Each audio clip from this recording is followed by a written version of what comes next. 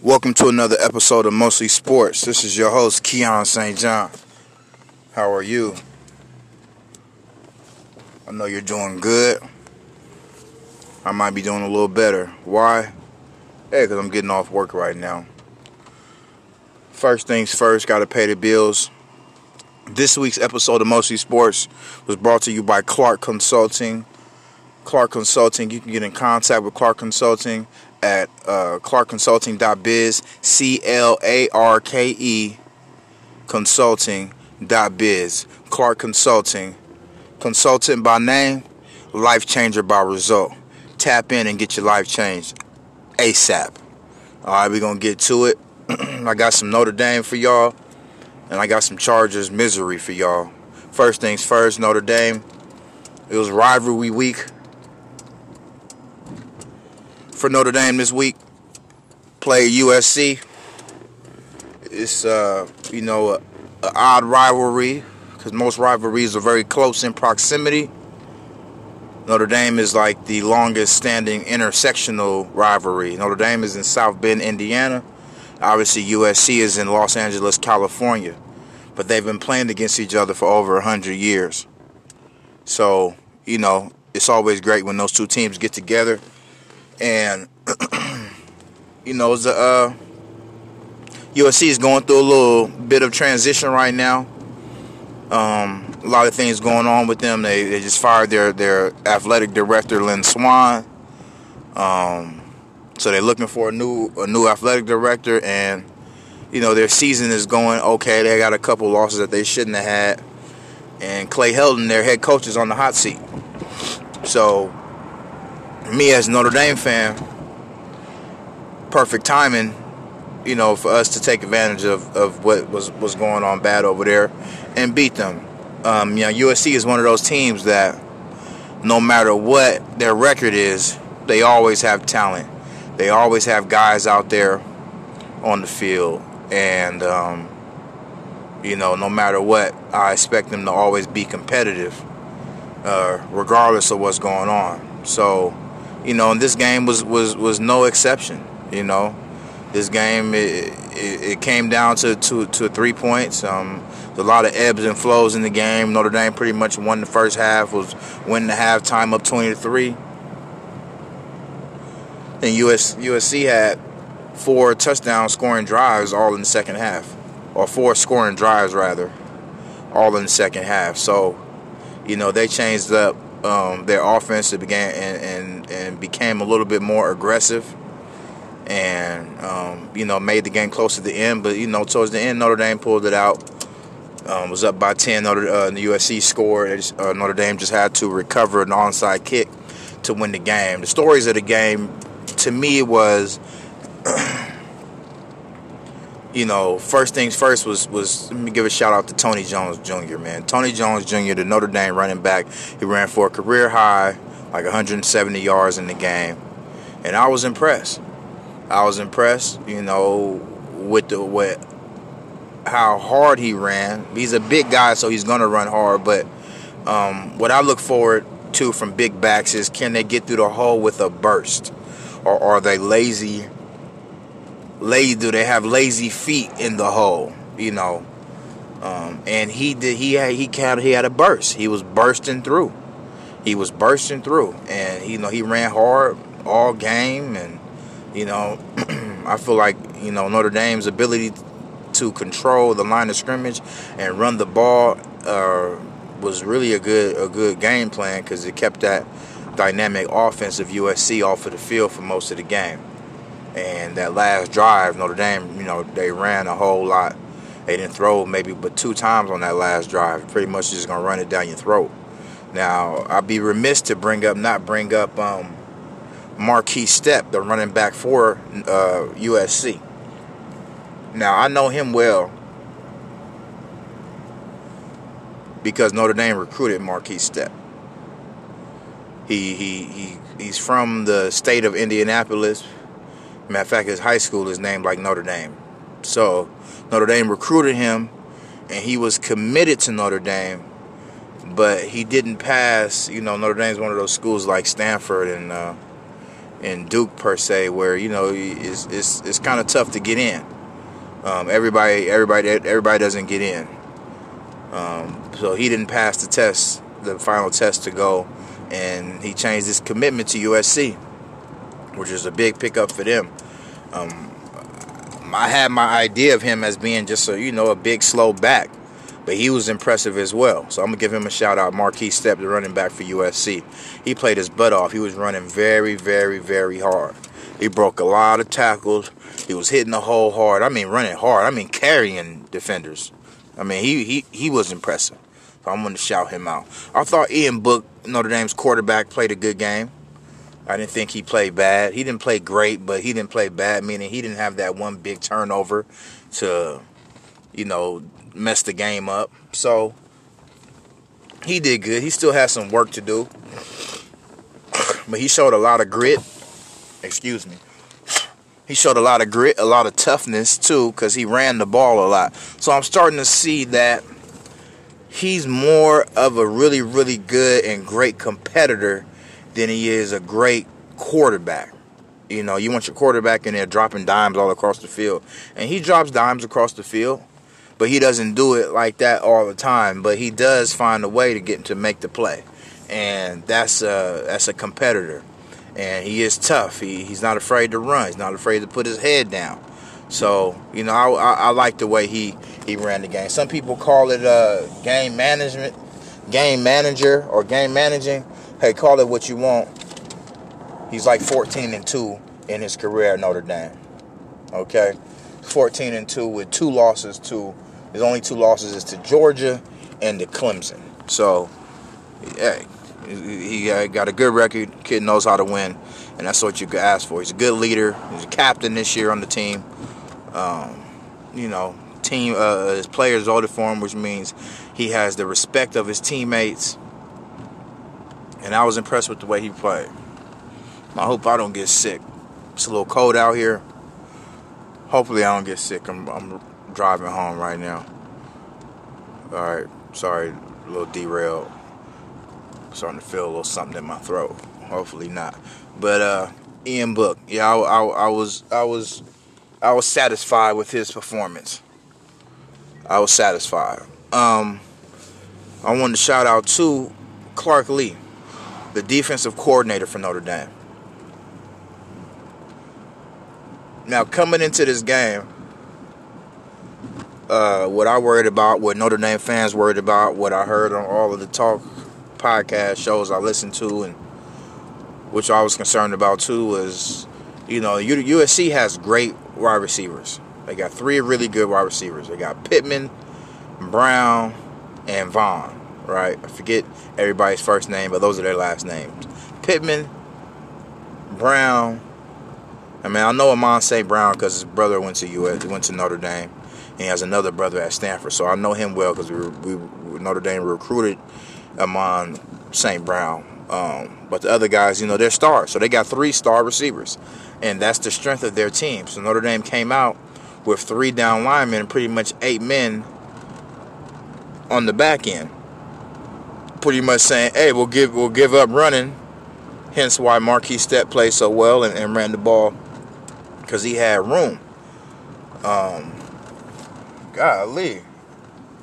I was just really impressed with just the way they kept USC out of the end zone in the first. Like I said, that in the first half. That's tough. USC, they got players. I know they're going through a transition, like I stated, and they're having a tough year, but they always got players, and they're always capable of making big plays.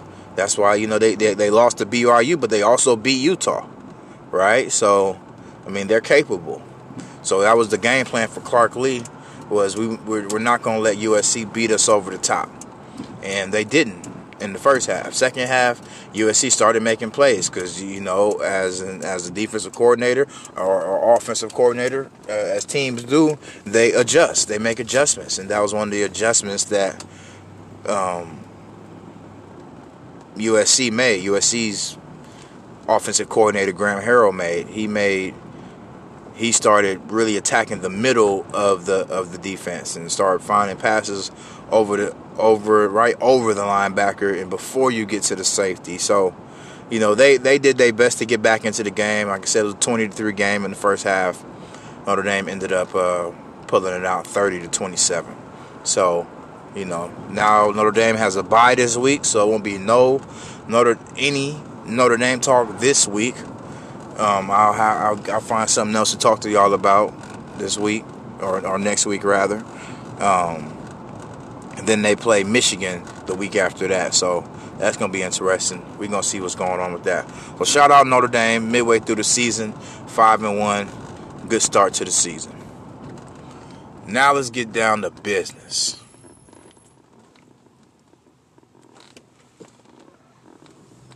My Chargers. My goodness. Chargers played. Who we play again? Who? I forget. Played the Steelers.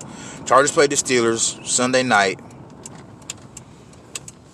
and I wanted to win, but like I say, when my team, Notre Dame. If you don't know who my teams are, I'll give you a rundown one more time. Notre Dame, Chargers, Syracuse basketball, and is that it? Yeah, Chargers, Notre Dame, Syracuse basketball, pretty much. Baseball, I'm all over the place. I'm watching. I like the Padres, but I like the Yankees too. So I'm not even gonna count that because you can't have two teams. So so I'm not a diehard baseball fan. I'll leave that alone. So when my team is playing though, Chargers is playing. First thing I want is a win. Second thing I don't want is if I lose, I don't want to get blown out on national TV. Right, because the whole country sits back and looks at how terrible you look, and it just doesn't look good, right? Especially with with the Chargers trying to get moving into their new stadium next year, already having a tough time with fans, being that they moved from San Diego to L.A., and L.A. don't want the Chargers. They don't want the Chargers at all. You know that, and I know that. The Raiders belong in L.A., the Chargers belong in San Diego. But whatever it is, they're up there trying to force a round peg into a square hole, and it's just not going. It's just not fitting. You know what I'm saying? So we'll see. I don't know. It's gonna take something to happen in order for LA fans to jump on board. Have to get like a new player. I mean, a new quarterback, maybe. Some young kid that kids can grab a hold on to, and I mean, we'll see, we'll see. But that's what I was wanting. That's what I was going for. Please do not let my team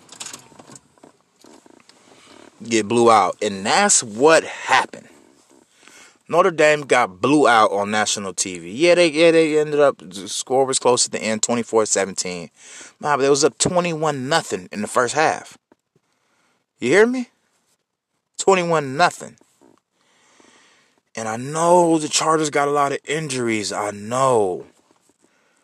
But injuries don't affect effort. And that's what the Chargers got a problem with right now is effort. And not playing hard enough. James Conner out there, they got him out here looking like Earl Campbell or something. Like he's just breaking tackles. Nobody wants to tackle this guy.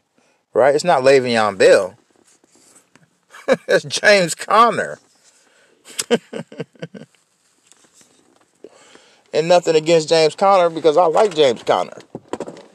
James Conner was a running back at the University of Pittsburgh. He ran hard. He was a really, really good running back. He got cancer while he was at Pittsburgh, beat cancer, and then came back, and then, ended up getting drafted to the NFL. Hey, I love those stories.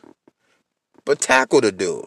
Tackle him. I guess we must have felt bad for him and for his story, him beating cancer or something. I don't know. Maybe we felt a little bad and we just didn't want to tackle him. Maybe that was it. Because that's how the Chargers was playing. Chargers didn't want to tackle him. I know Derwin James was looking at it. That's my one of the Chargers defensive players that's out with injuries. One of our great safeties. Plays both safeties, but really, really good at strong, really, really good at the free. Could come up, play a little linebacker, also catch him on the line of scrimmage, rushing the quarterback. I mean, just really all around great, great player. He's out, and boy, do we miss him. Boy, do we miss Derwin James. I mean, it's ugly out there. Travis Benjamin, Chargers wide receiver. My goodness, God bless him. He must got a lot on his mind. He must be thinking about a lot because he has been dropping passes for like 3 seasons. For like 3 seasons, yo. Here he is again, like the first drive of the game. Like, you get paid millions of dollars to catch the ball. Catch the ball. What in the world is going on out there, man? Yo, I mean, it was an eyesore.